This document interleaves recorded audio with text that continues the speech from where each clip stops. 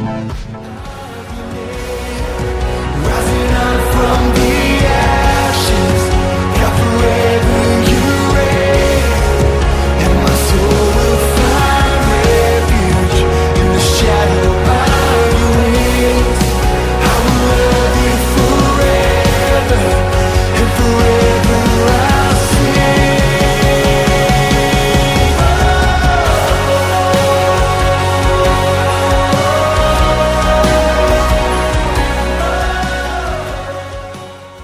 Well, good morning, C4. So glad that you're here this morning. Want to say hey to everyone in Auditorium B. Good morning to you over there. Let's see if we can hear them. Almost, okay. I want to say all of you watching and listening online, whether you're here in Ontario or around the world, we as a church want to welcome you this morning. If you've got a Bible this morning, I'd love you to turn to the book of John, chapter 12, and we'll get there in a moment. If you sat with my parents and talked to them about me as a child, it would be an interesting conversation, to say the least. My parents used to say I am 4 in 1. That's why they only decided to have one. But one thing they would say to you about me, I was a boy of a boy in the sense that I loved all things military. I was obsessed by knights, and I read every book I can. When I went to Disney World, I bought every pirate gun available, the real ones, when they were made of wood and like metal, not what they have now. I had swords and bow and arrows. Some of you are like, oh, your poor child. I'm like, I loved it. I was all about this sort of stuff. One of my most vivid memories as a child is in Costa Rica. I was born in the Shoah, like many of you know, but I grew up overseas. My parents were doing language school in the 80s, and so I was in Costa Rica. And one time, a group of my friends and I decided, well, they followed me. I called myself the general. Okay, anyway, I had my army, and we found at a construction site 2 very large piles of bricks that were going to be used to build a building. Unbeknownst to me, another army had formed at the same school, and we found out about them. And so we decided, as good soldiers do, to meet in 1 week and declare war on each other. And so we spent the week preparing, making swords, not out of cardboard, like we made swords out of wood, and we had shields. But we also spent the week building our castles in these huge amounts of bricks. And these were very large. So we spent the week, and we would be watching each other across the field. They were building their castle. We were building our castle, and we'd be eyeing each other. Well, the day came. It was a Saturday, and we gathered together after sunrise, and we watched each other. It was like David and Goliath was about to take place. We had our shields, our swords. We'd spent our week building our brick castles, and it began. And so I'm facing down my enemies. They're facing us down. And then I let out, I think, a blood-curdling scream, charge! And we charged them, right? They charged us. Every parent's nightmare. We're hitting each other, blood and screaming. It was great. It was awesome. And as we're banging back and forth, suddenly I realized something I hadn't considered as the general. And here it is. We were all in grade 2. They also were in grade 2, but they had hired mercenaries in grade 3 and grade 4. And so now we are outmatched, and so we're fighting tooth and nail, and this grade 4 came and grabbed me and shook me. My shield fell, and he's dragging me towards it. I'm screaming, "Army, save me!" And he's dragging me. They couldn't come near me because they're fighting all their own people. This, by the way, is a true story. This is not exaggerated. No, truly. Okay, and so they dragged me into their castle. Now, here's the thing I did not know. They had been doing something secretly all week long in their castle. They built a literal jail in their castle. So he drags me up onto these bricks, bang, bang, bang, bang, bang. He has no mercy at all. He's a mercenary, right? And so he throws me in down this pit that they had built, and then he got a piece of plywood, and he sat on it. So here I am in my jail, and they even built a little window that I could look out towards ours. And so here I am, kicking and screaming as this grade 4 mercenary is laughing, ha ha ha, on top of me. And I'm seeing my army retreat. I'm panicked now. I'm all alone, and I'm the general. And this mercenary sitting on top of me. I'm in this pile of bricks, and then it's really dark. And then it starts getting a little claustrophobic. And then I start crying a little bit, because I am in grade 2. And, oh, look at all the women. Oh, yeah, thank you. And so I'm sitting there, and I'm like, we're done. What are we going to do? Well, suddenly something happened. True story. I'm watching out my window. I think everything is lost. The plywood is there. The grade 4, 85-pound child, or I don't know, was there. I'm still kicking. And my army realizes I'm captured. So what do? They look. I see them talking. I think all hope is lost. And then they do it. True story. They charge again. I'm like, yes! And they run right at them in a way I never thought was humanly possible, to the point where they storm the castle. The other kids run. They beat up the grade 4, thank you, kick him off, remove the plywood, and set me free. And we got both castles. And I was like, that's right. Sit down. That's right. Now, I don't know if you were a kid like that, but that was sort of my childhood and my worldview. Now, I want to tell you something. That image, that experience, I want you to keep at the forefront of your mind this morning as we're in the second week of our series out of Easter, Coming Alive. And you say, well, John, what's the relevance? What's the connection? Here it is. We're going to be discussing the role of Jesus on the cross when he comes as warrior to reconcile us and set us free. Easter isn't about bunnies and eggs. It's invasion from heaven. Easter is when he comes and takes the mercenary, moves the plywood, and actually sets us free. Now, if you read, like I said last week, Matthew, Mark, Luke, and John carefully, there are 7 statements Jesus uttered when he was dying on the cross. 7 profound statements. You could spend a long time preaching and thinking through those. The second last statement that Jesus utters was recorded by his best friend, John.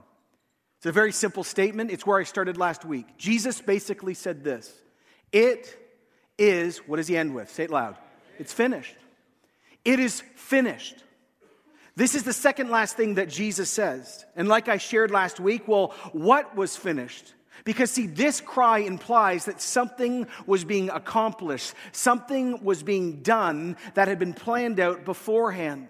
So many people, when they read that, wonder if this is just the words of a dying man. Was he finished? But if you read it closely, you actually know he doesn't just say this. He yells this from the cross. And Jesus is declaring something that has eternal power and consequence. This is not hopelessness. This is not, like I said last week, a death gurgle. No. This is triumphant declaration that he has come to accomplish something and it's done. Unlike what so many people think, Jesus' death was not a mistake.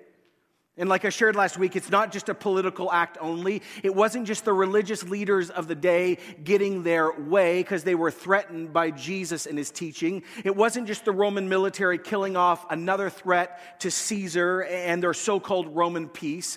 And it wasn't just another martyr standing up against injustice and those who had more power knocked him off. Those factors are real. Those factors are historic. They make up the mosaic. But see, they are not in their rightful place unless you look from heaven itself. Because all of those things find their context from heaven. The chaos of Good Friday was actually being used to accomplish the sovereign will of God the Father and God the Son and God the Holy Spirit, who, because he himself is love, decided to provide a way back to himself. Now, like I was sharing last week when we began this series, Jesus' closest friends got angry at him a lot, or at least frustrated, because Jesus always talked about his coming death, obsessively in their minds. More than once, they told him to tone it down. More than once, they said to God in flesh, could you just shh? Because they were frustrated, because they wanted what he was doing then, and they thought what he was at that moment was the full deal. But Jesus knows he's come for a greater thing. John 10:17 reads like this: the reason my Father loves me is I lay down my life, only to take it up again. No one takes it from me, Jesus said. I lay it down on my own accord. I have authority to lay it down, and I have authority to take it up again. This is the command I have received from my Father. This is what we're working through in this Easter series this year. What was happening at that very moment? What was going on right there as Jesus lay dying on the cross and then he utters words like, "It is finished"? What was happening? What was being accomplished? What was Jesus dealing with? What was Jesus taking? What was Jesus giving back? What was Jesus doing for you? What was Jesus doing for every person you will ever meet and the billions you have never or never will meet? What does it really mean that it is finally finished? After Jesus came alive, like we talked a little bit last week, those that walked with Jesus and talked with Jesus and were so changed by Jesus and his message tried to find words and images and ideas to fully express the power and the beauty and the magnitude and the life change and the hope and the kindness of what he was doing on that cross. And so they looked around at everyday life, trying to find images that would express eternity itself. Looking around, trying to express the most significant act in history. And so, like I shared last week, they chose the language of every day. They looked at every part of life and said, what can we draw? And so they used the image of the court system, the court of law, and they used the word of financing and accounting and the world of business and the world of sacrifice or worship. They looked to the space of personal relationships, and they looked to the harsh and gritty and very known experience of war in the battlefield. And in those images and in those ideas, we begin to see the full picture, the kaleidoscope of what was really happening when Jesus was dying, when Jesus declared it is finished, and then later when Jesus came alive. Now, last week we looked at the first four, but today, like I've already referenced, we're going to look at the last two: the world of personal relationships and the world of war. And in those two things, we are going to see what Jesus was accomplishing when he died on the cross. Now, let me go back to one other verse that I referenced last week, John 12. But let me keep reading because I stopped last week and didn't keep going.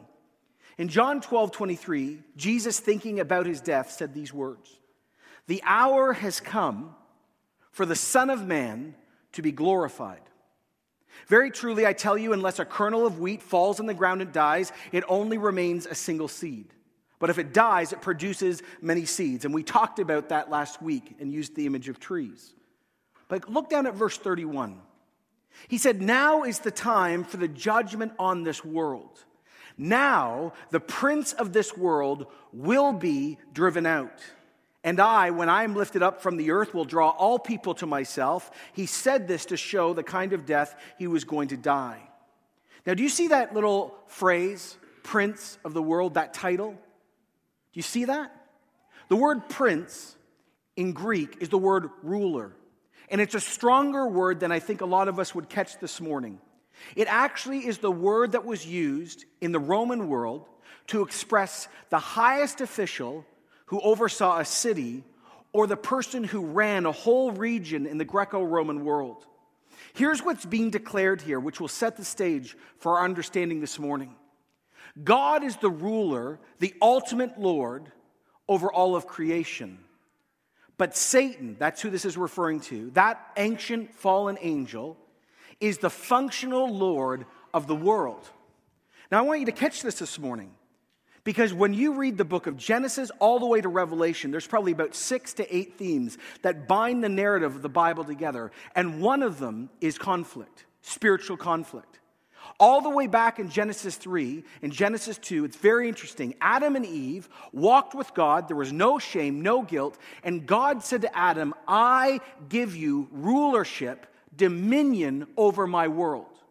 When Adam and Eve decided to rebel against God and eat the fruit, they gave the keys away to the store. And suddenly Lucifer himself becomes the dominion owner of creation. You don't understand the power of this teaching in Scripture. When Jesus came to earth, the first thing that happens after he was baptized is it said he was driven into the wilderness by the Spirit to face off against the god of this world, the prince of this world. And Jesus is tempted as he fasts and prays for 40 days. What is the last thing that Satan tempts Jesus with? Let me read it to you in Luke 4:5. It says that the devil led him up to a high place and showed him in an instant all the kingdoms of the world. And he said to Jesus, I will give you all their authority and all their splendor. Notice this. It has been given to me, and I can give it to anyone I want to. See, whether we're comfortable with this or not, the universe is not just what is seen, but is what is unseen. And the scriptures are clear that creation itself and every human being, though we're made in the image of God, is under the dominion, under the rulership of Satan. Paul said it. We learned it in our book study in Ephesians 6:12. He says, our struggle is not against people, flesh and blood, but against the rulers and against the authorities and against the powers of this dark world and against the spiritual forces of evil in the heavenly realms. Now, if that isn't damning enough, one of the most critical verses in the Bible that explains why so many people never can embrace Jesus fully and deeply is this. 2 Corinthians 4:4. The God of this age, that's another description, the prince of this world or the God of this age has blinded the minds of unbelievers so they, notice it, cannot. They have no ability to see the light of the gospel that displays the glory of Christ, who is the image of God. See, when you read Scripture just as it is, it talks about not only a wrestling match between good and evil, it actually talks about ownership on two sides. But Jesus comes along just before he dies, just before he's going to go to the cross, and this is what he declares, that the cross event was going to be the time where the prince of the world was going to be broken, driven out. The cross event was a battlefield. Yes, Jesus had come to be our substitute. Yes, Jesus had stepped in and become our person who dealt with, to deal with holiness. He takes God the Father's just wrath. He cancels our sin. He becomes our forever scapegoat. But he also comes to deal with the enemy we cannot overcome. See, we need to get this in our core. There is a grade 4 boy sitting over every human being on earth. They're in spiritual jail. And they can't do anything about it unless someone charges and sets them free. It takes an external force that goes beyond programming, beyond strategic planning, beyond church. This is something that has to come from heaven. One of the best verses that summarizes why Jesus was born, why he lived, why he taught, why he cast out demons, why he did miracles, why he died, why he rose from the dead. Why did Jesus come? It's here in 1 John 3:8. The one who does what is sinful is of the devil. That means owned. And by the way, you notice that's all of us. Because the devil has been sinning from the beginning. Notice. But the reason the Son of God appeared was to destroy the devil's work.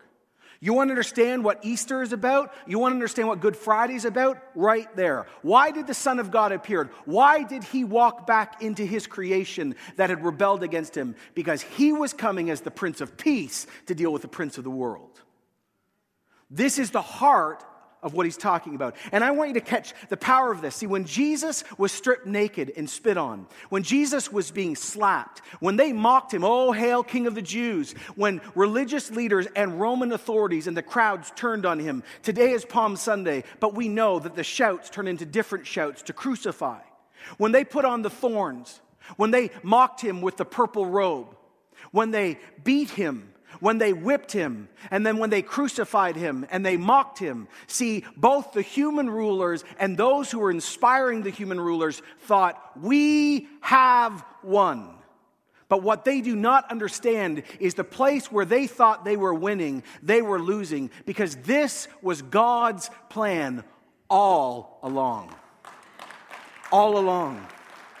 So, now at this moment, when you begin to see Easter, not only with Jesus being our substitute in dealing with the issue of wrath and the issue of sin, but you see it as rescue and invasion, do you begin to see the power of what Jesus really did and what he's still doing today. One of the best ways to see the images of reconciliation and personal relationships and the image of battlefield is actually found in an old Christian hymn that was sung in churches just like ours 2,000 years ago. Paul decided to include this in a letter called Colossians. So if you've got a Bible, you can turn now over to Colossians chapter 1. I spoke on this passage in the last 2 years, but it is the passage that brings these two images of Easter together. Now, the song that was sung was included because it's such an unbelievable summary of our faith. See, the song, if you read it, which we will in a minute, starts before Jesus came alive. It starts before Jesus' death. It starts before Jesus' crucifixion. It starts before he even arrived at Calvary. It starts before the death sentence, before the trials, before the arrest, before Gethsemane. It starts before Jesus' life. It starts before Jesus' birth. The song actually goes farther back, before Malachi, Jeremiah, Solomon, David, Saul, Samson, Joshua, Moses, before Joseph was in Egypt, before Jacob, Isaac, even before Abraham. When you begin to read the song, you realize it's before Cain and Abel, before Adam and Eve, before animals, land, water, sun, moon, and stars, actually before day and night. See, the song starts before there even was a start. And when you start in eternity past, only then does the Easter event become so unbelievably clear. Colossians 1:15, hear the word of God this morning, church. Jesus is the image of the invisible God. From all eternity, Jesus in his very nature has always been and will always be the image of God. Only in the face and person of Jesus do we fully know who God always was, is, and always will be, because Jesus himself is fully human and fully God. In Greek philosophy, an image of something was not separated from what it was coming from. It shared the same DNA. See, what Paul is saying here is Jesus is the exact visible representation and illumination of God's essence. In Jesus, we see that God is creator. In Jesus, we see God as redeemer. In Jesus, we see God as holy. In Jesus, we see God as mercy. And in Jesus, we see God as love. And Jesus is about to come and rescue people from darkness. That's why we can, as Christians, declare with confidence that is not our own, God is holy and God is love, because Jesus not only taught these things, but he came back to life, and we get to come back to life too. He says he's the image of God, and the song keeps going, and he's the firstborn over all creation. Now, I want you to watch this morning. Jesus is not part of creation. Notice that this is very critical. He is above everything in creation. Firstborn of creation is from Psalm 89. It is a title. It means sovereign one. So here's what you need to understand. Jesus is over everything that has ever been created. Anything that has power in any form, Jesus is greater. Now watch this. Who's got power? Anyone who's got money. People who have military might. People who are inventors, great intellects. Whoever has influence or leadership, they are still under Jesus. Why? Because they're still all created. Well, it's not just for the human being and the human experience or even nature. It's beyond that. Every single angel that God created, including those who chose to raise the fist against heaven, they still forever have a beginning point. They are still created. So here's the point. Jesus is firstborn over all creation, including the Prince of the world. This is where this song is about to go. And then it gets really exciting in verse 16. And by him, that's Jesus, all things were created, things in heaven and things on earth, visible and invisible, whether, here's the language, thrones or powers or rulers or authorities. All things were created by Jesus, and all things were created, notice this, for Jesus. Everything we see and we don't see, all we understand, all we're discovering, and all we have not, was created by God the Father through Jesus the Son. Human, stars, fish, oceans, from grass and trees, water and atom, Paul says all unseen and seen powers were made by Jesus and for Jesus, and as we've learned, they are all under Jesus' feet. Now, I want you to notice this morning here in Auditorium B. Look to that screen in the middle. I want you to see this.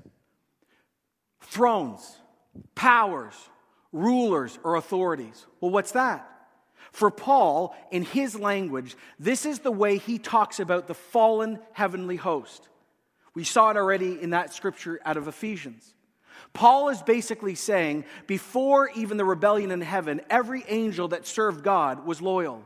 Satan raised his fist and wanted to be God. 1/3 of the angels joined him. There was a war in heaven. They were kicked out. But here's what Paul is declaring, and here's what the church used to sing 2,000 years ago, and I love it. See, here is the point, and here is the power of this. He is over thrones, powers, rulers, and authorities. He is the King of Kings and the Lord of Lords. Satan may call himself the God of this age or the prince of this world or the God of this air, but our King is always greater than theirs. So this is the power even before the cross event, even before Easter. The one who was born in that little manger was not to be messed with because he was creator. And so now, I love verse 17 because this is starting to roll towards this grand defeat. Verse 17, Jesus is before all things, and in him all things hold together. See, I want you to see the power again of this too. God didn't just create everything and say, I'm out. God didn't wind up the universe like a clock and say, well, I'm not interested. No, God's involved. Jesus is the rationale, the rhythm, and the reason. Jesus is the system behind all systems. He's not like Star Wars. He's not the Force. He is a personal God that keeps all things together. As one theologian said, he keeps the cosmos from becoming chaos. He is the controlling factor in creation. Jesus, who walked around 2,000 years ago at 30, kept the universe from spinning out of control. Now, as the song is progressing, a shift happens. It's like a new verse breaks out. And the new verse jumps from the old creation to the new creation after Easter. It's like the song skips Easter completely.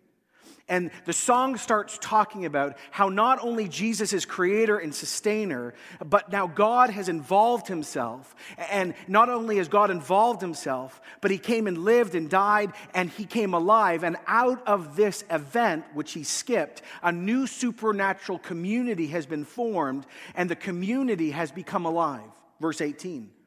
And Jesus is the head of the body, the church. Jesus is the source of the church. Every Christian on earth right now, I've preached this before, every Christian right now, we're united into one body. Don't you agree with that? Right now. Every single Anglican, Baptist, Methodist, Charismatic, Closed Brethren, Open Brethren, you fill in the blank. If they know Jesus and love Jesus, whether they like it or not, we're all going to heaven together. We need to get used to it. Anyway, so, right? Yeah, like I say to my friends, I'm going to be there forever, so like me now. Just let's work it out. So we're one body. We're one body, but we're not just one body here on earth. Every person who has died, who is now in the presence of Jesus, they haven't left the church. They're the church too. See, even Jesus' work transcends space, time, and death. We are one body united through Jesus himself. But never miss this. Jesus is the reason why churches gather, not us. It's a Jesus-centered thing. When churches start making it about them, they begin to actually writhe against the DNA of their very being. So Paul says we've got this great creator who's Jesus Christ, and he's started a new creation called the church because we're the foretaste of what's coming in the new heavens and the new earth. And then he does it, or at least the song does it that he hijacks. He puts us right in the middle. Right at this moment, he takes us between the bookends of beginning and end, and he talks about the cross. And right here, he begins to invoke the great image of war we need to discuss today.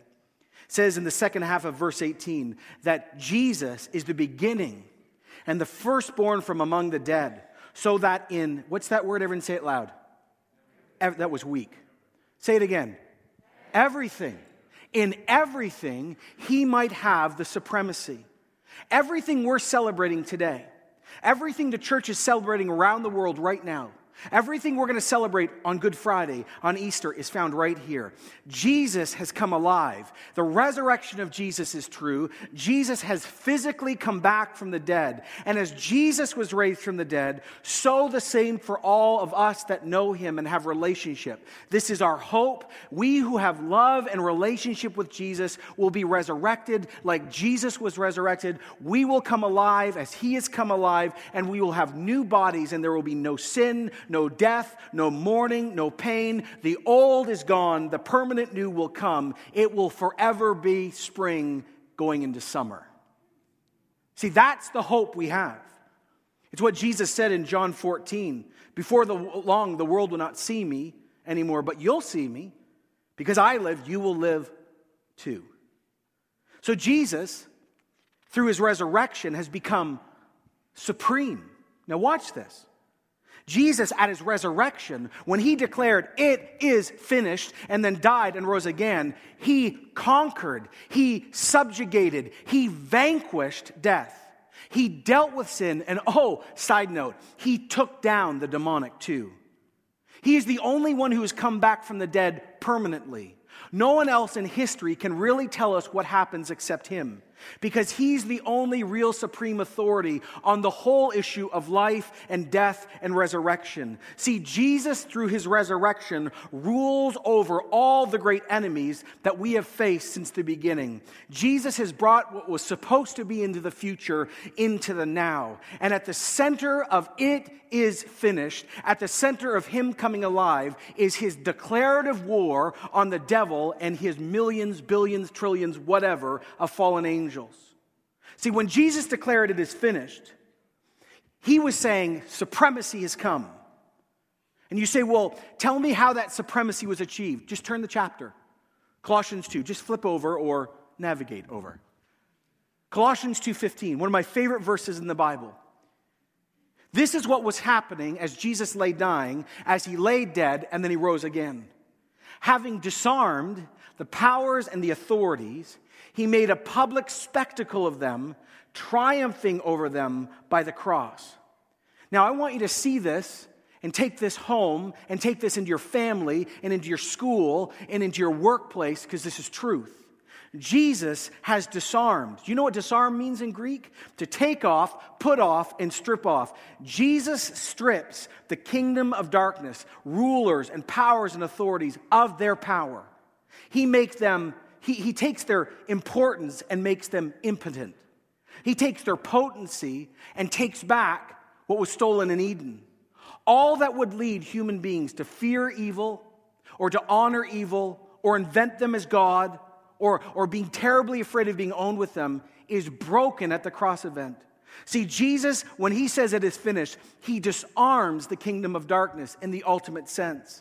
But not only does he just disarm them, watch this, he triumphs over them.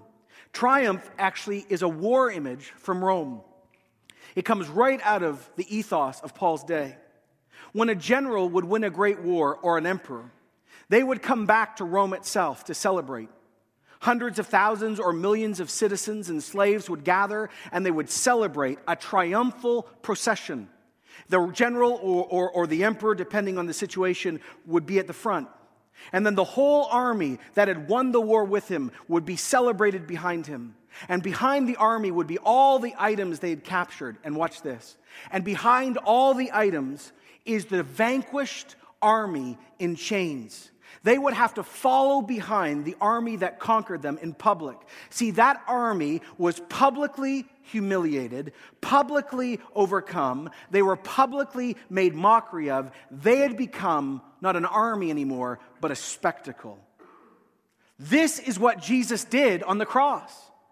He, in the ultimate and full sense, incapacitated and dethroned the devil and all of his hordes. They, in the ultimate sense, have had their dignity removed. Their splendor is removed. They are weak, numbed, broken, and beleaguered. See, when Jesus rose from the dead, here's what happened. He rose in victory, and they suddenly realized they had now to follow begrudgingly because they had lost. There's a great old African hymn I shared a year ago, and I love it. He says, Jesus Christ is the conqueror. By his resurrection, he overcame death itself. By his resurrection, he overcomes all things. He overcomes magic. He overcomes amulets and charms. He overcomes the darkness of demon possession. He overcame dread. And here's what I love. And when we are with him, we also conquer. If it was an African church, they'd all be like, yes, right now. There'd be, yeah, there we go. People would be up dancing. They'd be like, people, what's your problem? Now, many of us who have grown up in church have asked ourselves a question. We should never be afraid of doubt and questions. Some of us have gone, well, Jesus, if they knew that you were going to come and do this, why did they crucify you? I mean, why were they so stupid? Oh, I don't know if you've ever dealt with the demonic before, but let me tell you something about them. They are brilliant and they are intuitive in a way that we will never understand, but they are also so filled with the DNA of sin that they are blinded by pride and rage. They didn't believe that the cross event actually was going to turn on them. One of the most rare verses on this, rarely preached in churches, is found in 1 Corinthians 2:7.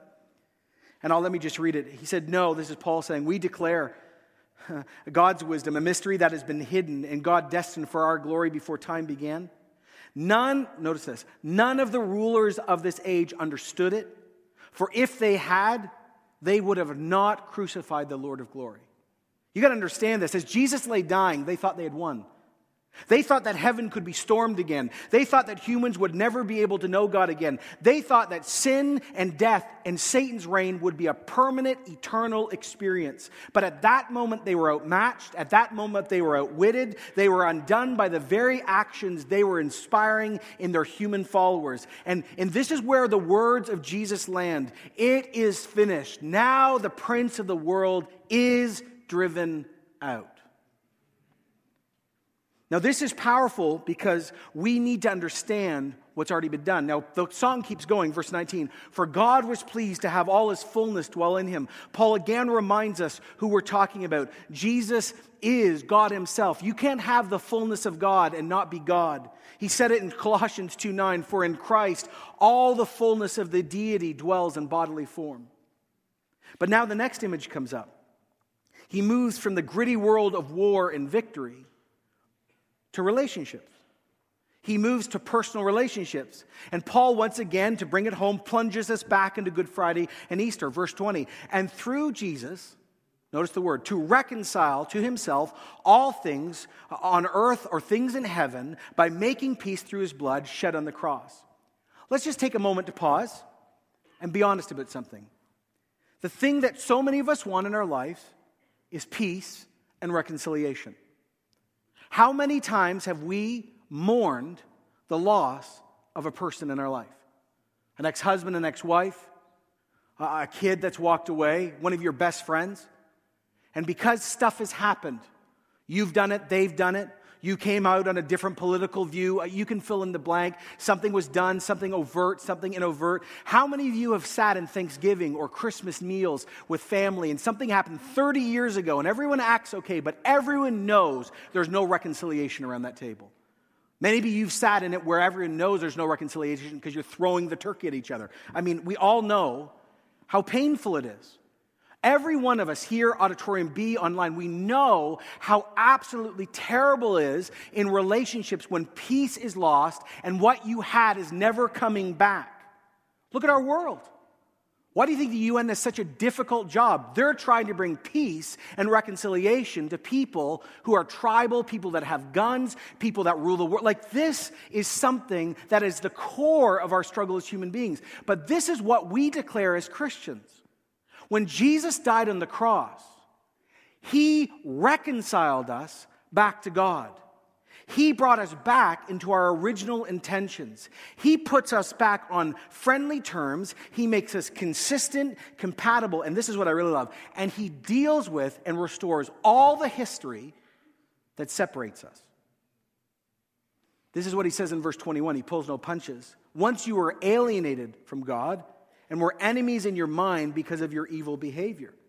Every human being before they meet Jesus on earth, right now, the most religious Muslim, Hindu, Buddhist, the most religious person who's a Christian but has never met Jesus, the most secular atheist or agnostic, the really good, the really bad, the religious, the not religious, every human being, the Bible says, is alienated.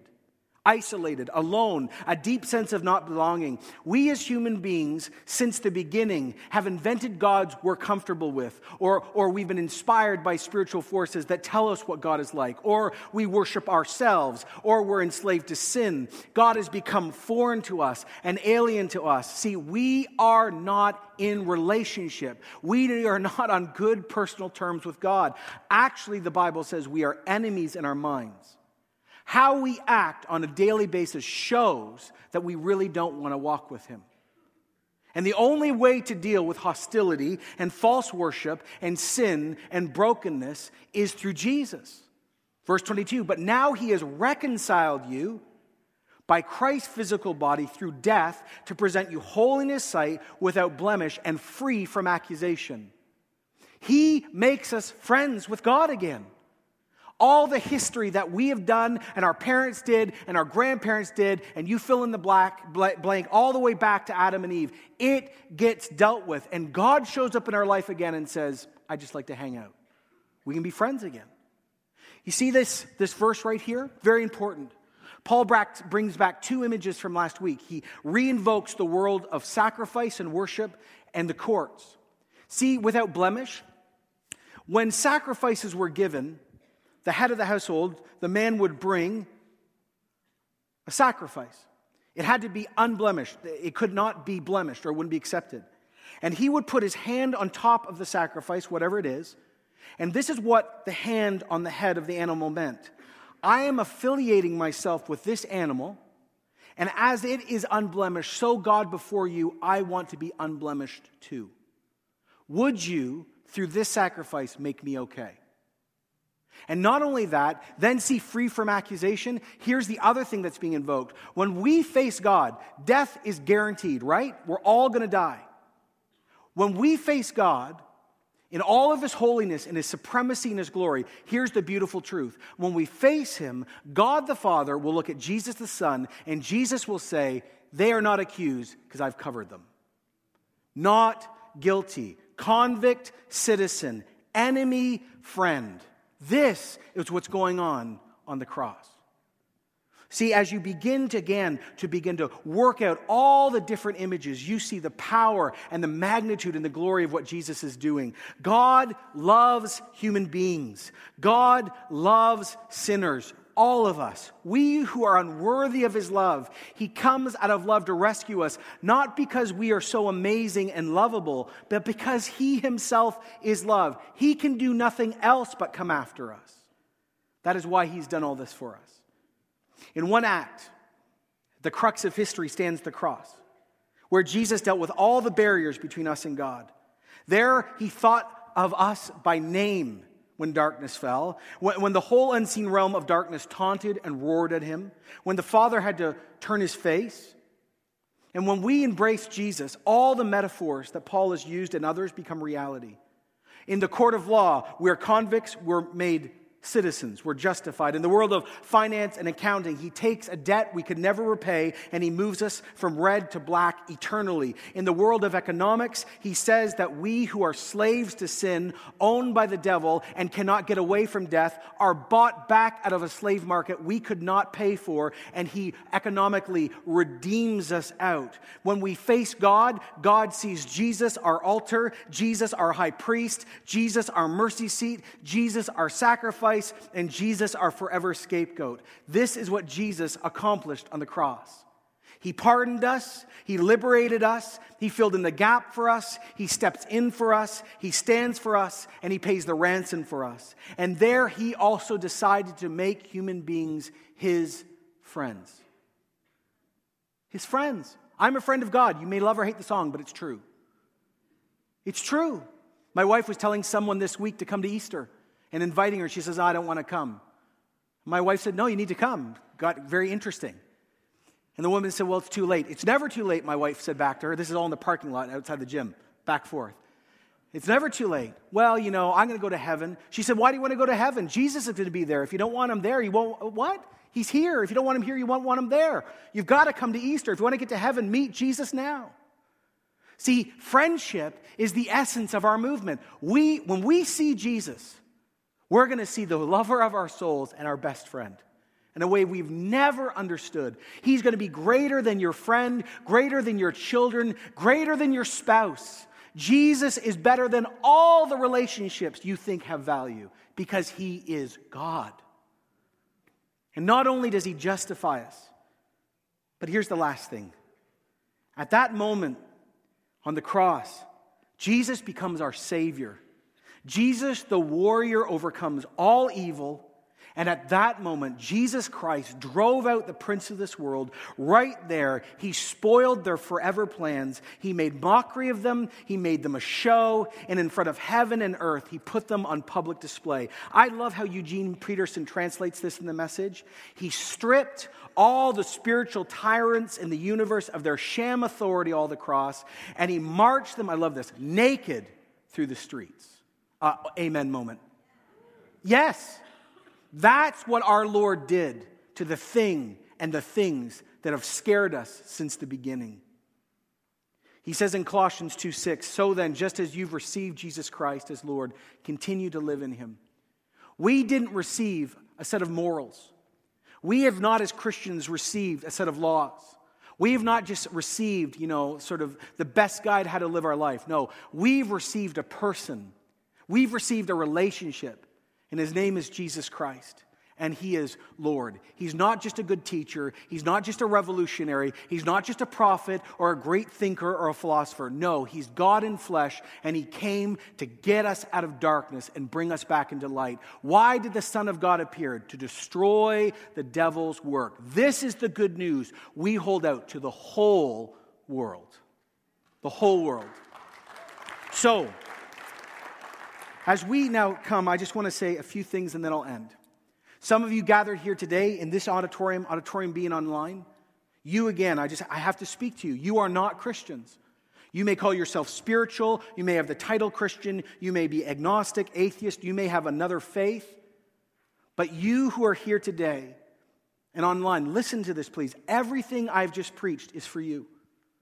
This is for you. This is real. If you come to the place where you accept Jesus, you are declaring that all other worldviews and religious expressions are deficient, and you decide to embrace Jesus, who is Christ the Lord. He is the one who comes, and he deals with everything that scares us in all places. Death is dealt with.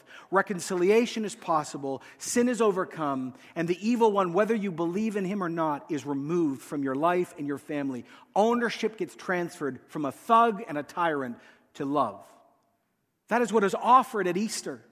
That is what is offered to the community. And so if you have never been in the place where you have said, I want Jesus to be Savior and Lord. Church, would you pray right now? Auditorium B, the same.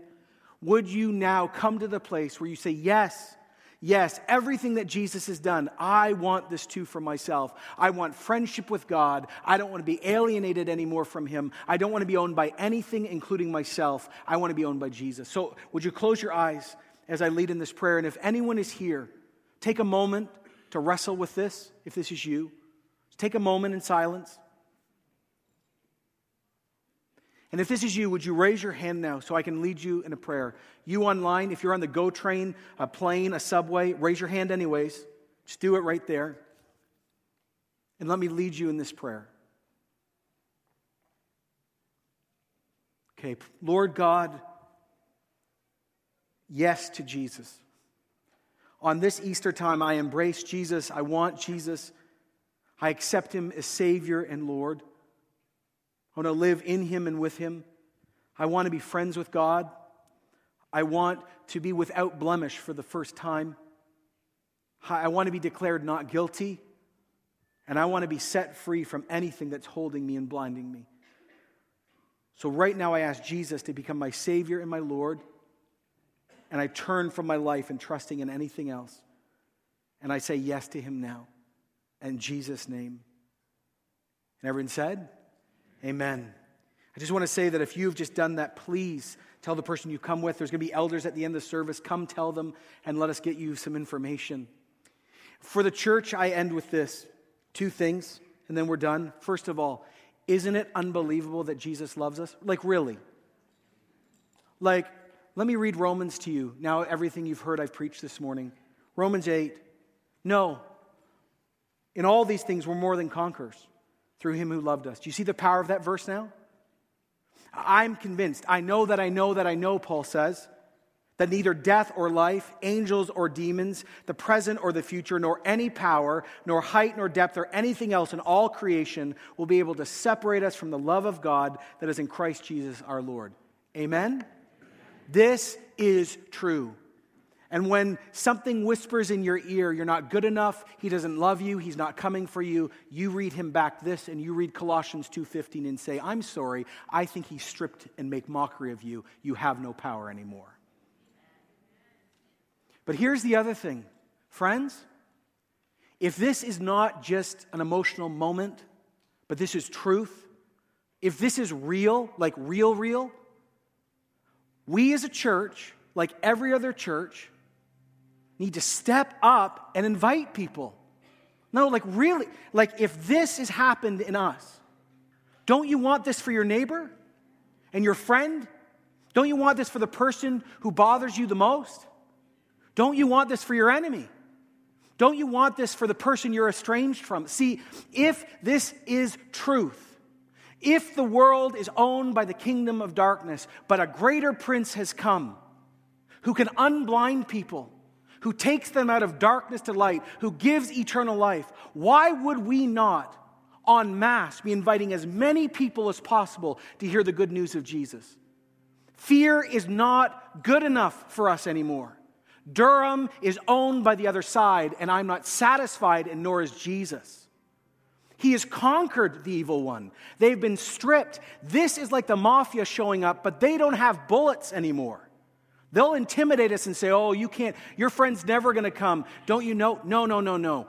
God is greater than what's holding them.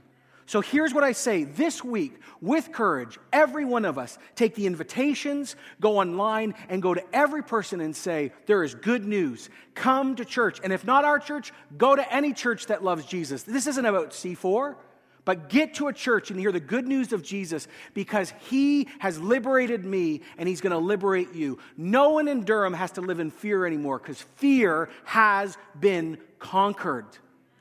It's conquered.